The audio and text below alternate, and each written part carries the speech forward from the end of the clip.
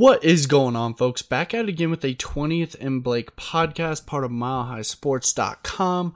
I'm your host, Luke Zahlmann. Just did a little spot on the fan cave for Mile High Sports Radio, so be sure to check in on multiple Mondays. Either I will appear on a guest spot, Jenna will appear on a guest spot. Manilo Piro, I believe, appears on the radio periodically throughout the week. Big into the production side, so won't hear his voice on there much. You'll hear his voice commonly on the pod, but this is a Mile High Sports-centric podcast focused on the Rockies.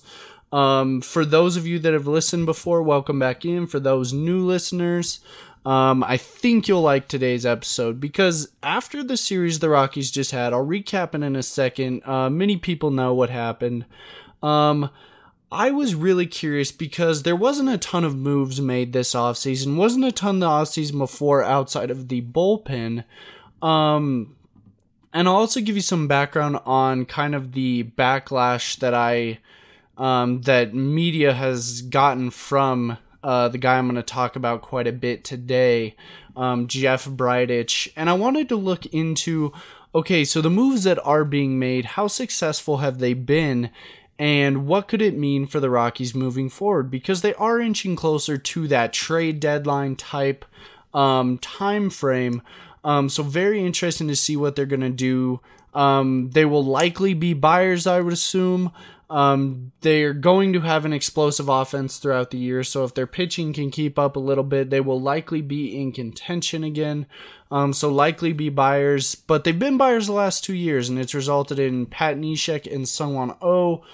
So even when they are, in the thick of things, not the absolute best bevy of moves, if you will. So just to recap the series a little bit, they dropped 2 games where they had big leads. I don't know what more to say about it. They were up 10 or 13-10 going into the 9th inning. They're up by 6 runs going into the 9th inning of game 2. Ended up losing both of those games, due in large part to Wade Davis's efforts, also due to Mike Dunn, also due to Brian Shaw. Just a bevy of people that you could, I guess, point the finger at. It's going to happen. I personally think that it is a vendetta again, or it's indicative of the team's ability to truly compete, that they weren't able to close those games out. I don't think you're going to see a Boston Red Sox, a New York Yankees, a Los Angeles Dodgers, any of those teams drop 2 games in one set the way they did. And I don't think you will see any of those teams hit 404 for an entire series and not at least get 3 of those games. Likely they should have swept them. But if you're not going to sweep them, if you hit 404 in a series as a team, you should never split a series 2-2.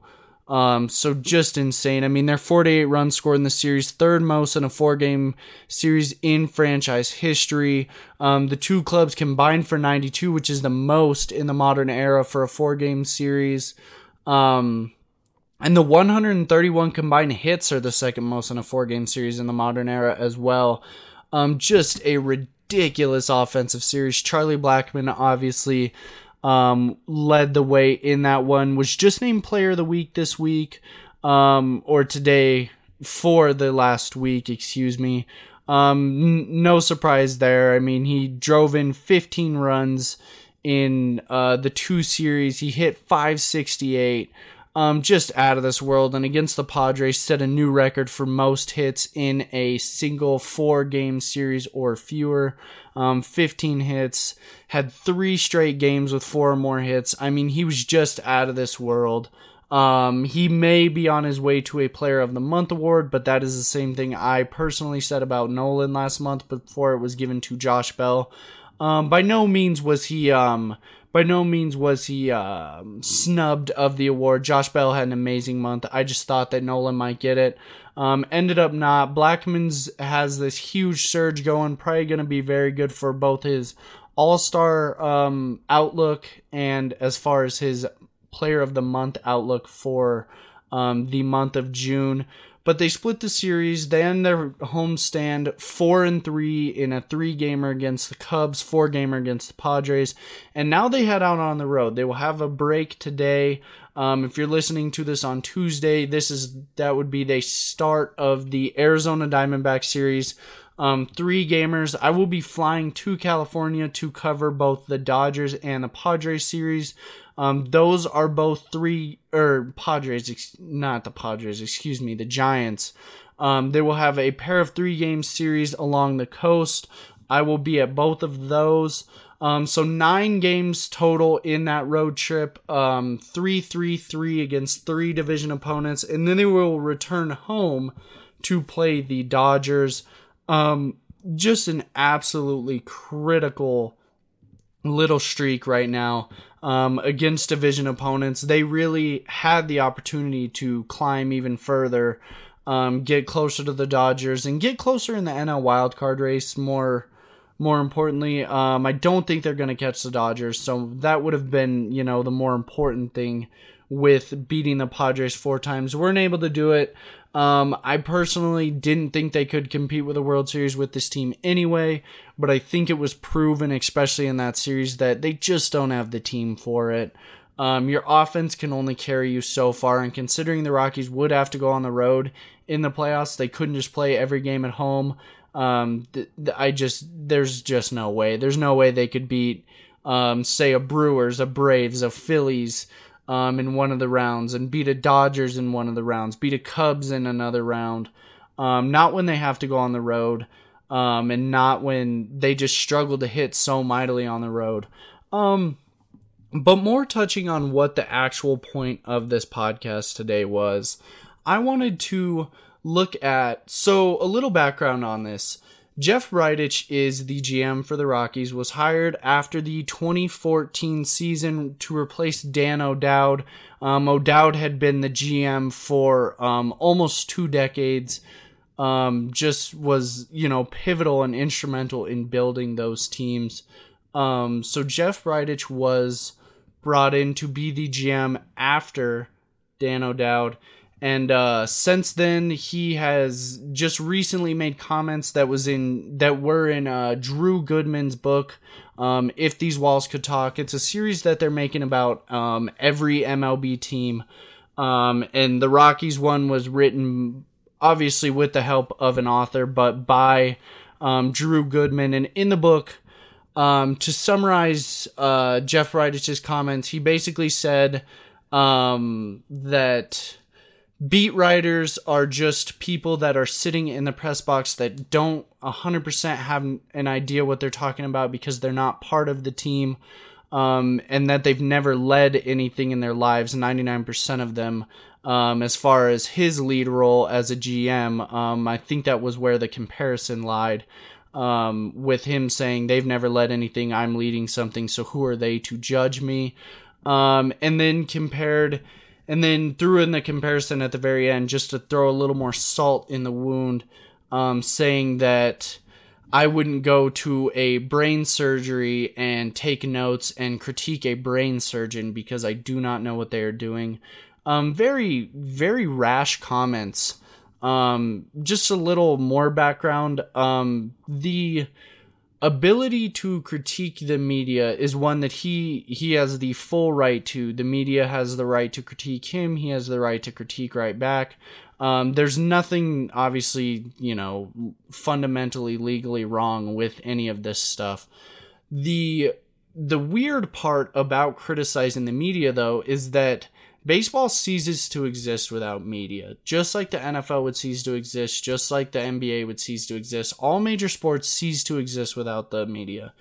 And what I mean by that is that the TV contracts, the TV viewers, the advertisements that are on TV, all of that is a fundamental building block of these leagues. Without it, they would crumble. I mean, they would cease to exist. The NFL would not be what it is without media. It would be, you would never have these 80,000 capacity stadiums, nor would you have a stadium like Coors Field for baseball with 40,000 seats. It would be them playing, in a back lot in front of 100 people, and by no means am I trying to say that, media is the overseer and they're completely responsible for these leagues being, a thing.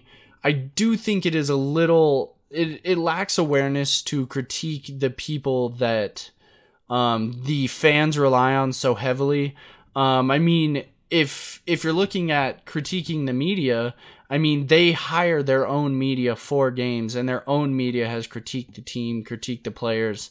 So this is, I mean, it was just very rash comments, and it turned into an avalanche. The opening comment wasn't that terrible, and then it got worse, and then it got worse. So I wanted to look into, well, if the assumption is that the media does not know what they're talking about, then I wanted to kind of take a look at, well, does Jeff Bridich know what he's doing as far as his job goes?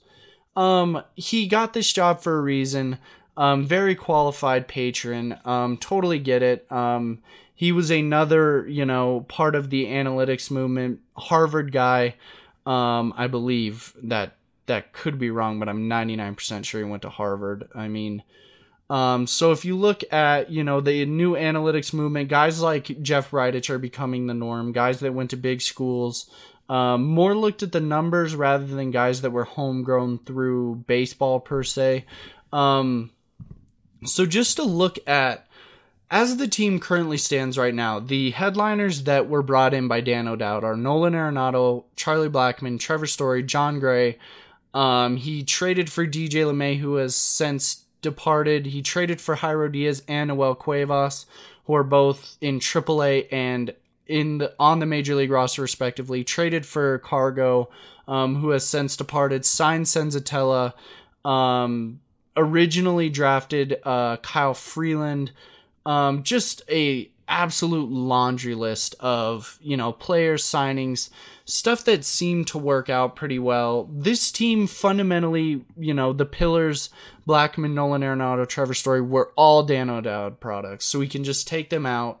Jeff Bridich has no responsibility for any of them. Yes, he re-signed Blackmon to an astronomical deal, but Blackmon would have been silly to not accept it. Bridich would probably have been silly not to give it to him. The Nolan Arenado extension, he would have been in Colorado this year regardless. Did sign him to... I want to touch on that contract again, because he was given a contract that was the highest per year value before Mike Trout, of course. And in that contract, he was given an opt-out after every single year following the third year. For my money, it is the best contract in professional sports. And yeah, I get it. Mike Trout signed for the highest annual value. I want to say he's $430 over the next, 12, 13 years. I don't know the exact number. Huge deal. But he does not have the opt-outs that Nolan Arenado does. Nolan, in 3 years, if he just keeps killing it for 3 years, could opt out and sign a new deal, a bigger deal, when the market has once again risen with another team. He could go sign with the Yankees in 3 years for more money than he is going to make with the Rockies. For my money, the most player-friendly deal. And I get it. He's your pillar. He's, your team leader. You're going to need to pay him. I personally would have never given him a contract like that. I wouldn't give any player a contract like that. But Bridich did what he felt he needed to. I don't think in the long run it's going to work out well for him, especially with how much Nolan Arenado wants to compete and how little Jeff Bridich is doing to help that cause. But Trevor Story, he's not responsible for anything about him. Still, in entering his arbitration years, John Gray has done nothing contractually with him, so he's not responsible for anything as far as John Gray. So basically what you're looking at for Jeff Bridich in his draft history is Brendan Rodgers, who was just sent back down to AAA. Good pick. He's gonna be a good player. He was kind of a no-brainer pick. A little risky since he was a high school player, but high school hitters are usually a little better bet than high school pitchers. Also drafted Peter Lambert, who is currently on the roster. Got beat up pretty well by the Padres in his third start. Before that, had 2 great starts versus the Cubs, so pretty good signing or a pretty good draft there. And then Garrett Hampson, he drafted him in the 3rd round. He made an appearance this year. Didn't do very well, but he's, on the precipice. Drafted guys like Sam Hilliard, Riley Pint, some other guys that are tearing it up in the minors. Draft history hasn't been terrible. He's made some pretty good draft picks. Got Colton Welker too. He's made some really good picks that look like they're panning out. You can never know if they're going to get a chance with the Rockies, given, Colton Welker, a guy like that, is completely blocked from making it to the majors anytime soon. So I don't see, outside of a position change, how he makes it up. Garrett Hampson probably isn't going to be up, much.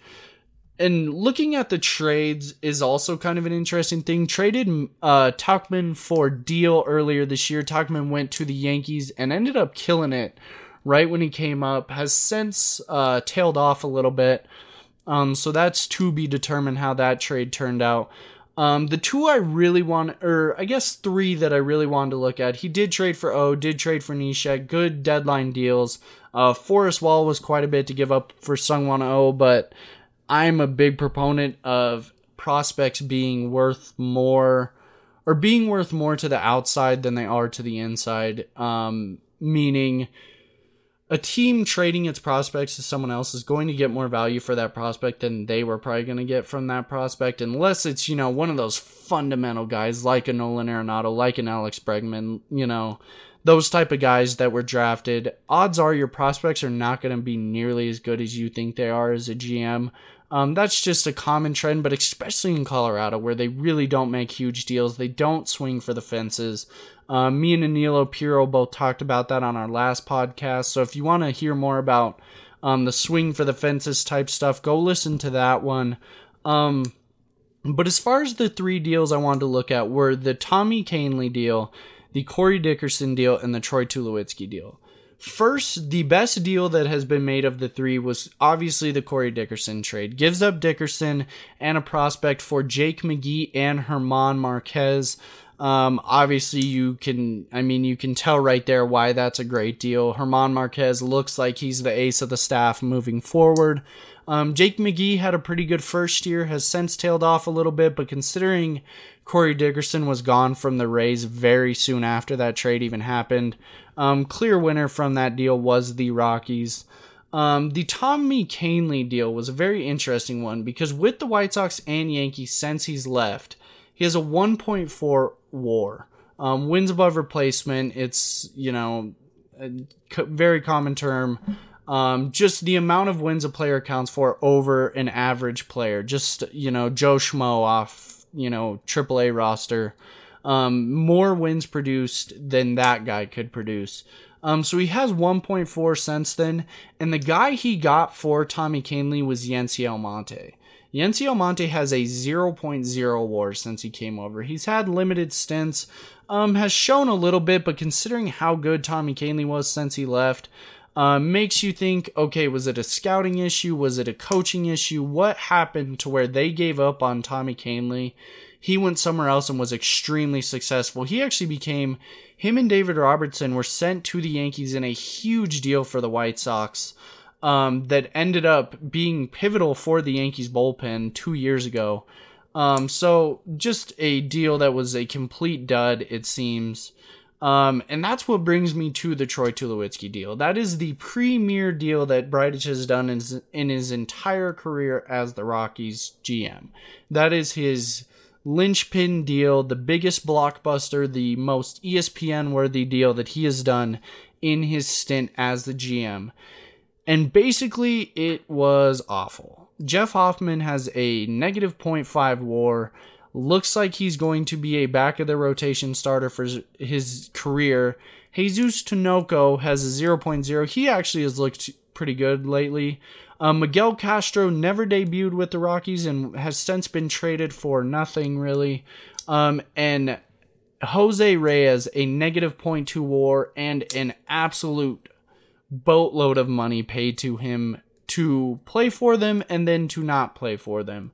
So overall, the trade package he got for Troy Tulowitzki, the premier shortstop, one of the premier trade targets that year, is negative 0.7. As you can see, just an awful trade. I mean, and don't get me wrong, it by no means has worked out for the Blue Jays either. But given the status of Troy Tulowitzki when that trade was made, you have to wonder if there was something better. We'll never know. We were never a part of the trade talks. But man, that trade is just looking awful. But the real huge issue where Jeff Bridich has struggled the most is the free agents signings.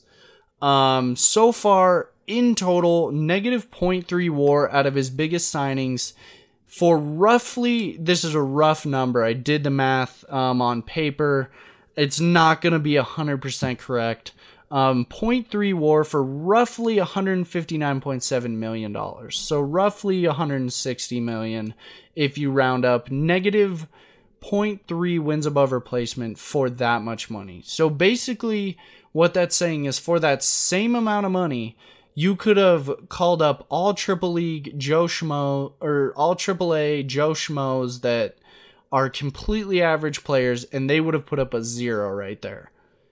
And his signings are at negative 0.3. I know that's not directly how wins above replacement works, but in the grand scheme, that is kind of what you're looking at. For comparison, last year, Nolan Arenado had 5.6 WAR for $17 million. So if you do the math on that, he's paying about $200 million for 0 wins above replacement. He would have to pay roughly, if you look at that, roughly 260 to 300 million for 1 WAR when you look at his free agency signings. Jake McGee, after he got him from the trade, 1.7 WAR, just great. And then you let him go. That deal needs to be done. Once he's out of trade, you got German Marquez as well, but he re-signed him for $9 million a year, huge contract, and he is negative 0.3 since that trade. $9 million a year, and total after his re-signing, he has negative 0.3 wins above replacement. Brian Shaw, in his 2 years, 1 plus year, is at 0.1, and he is also being paid $9 million a year. Mike Dunn, over his 3 years with the club, is negative 0.1, and he originally signed a 3-year, $19 million deal, and that is what he is producing. He was a key cog in that blown lead the other night, allowed 4 earned runs, has not given them any type of solid production since he came over. Was signed old, has looked even older since he came over, and Mike Dunn's a good guy.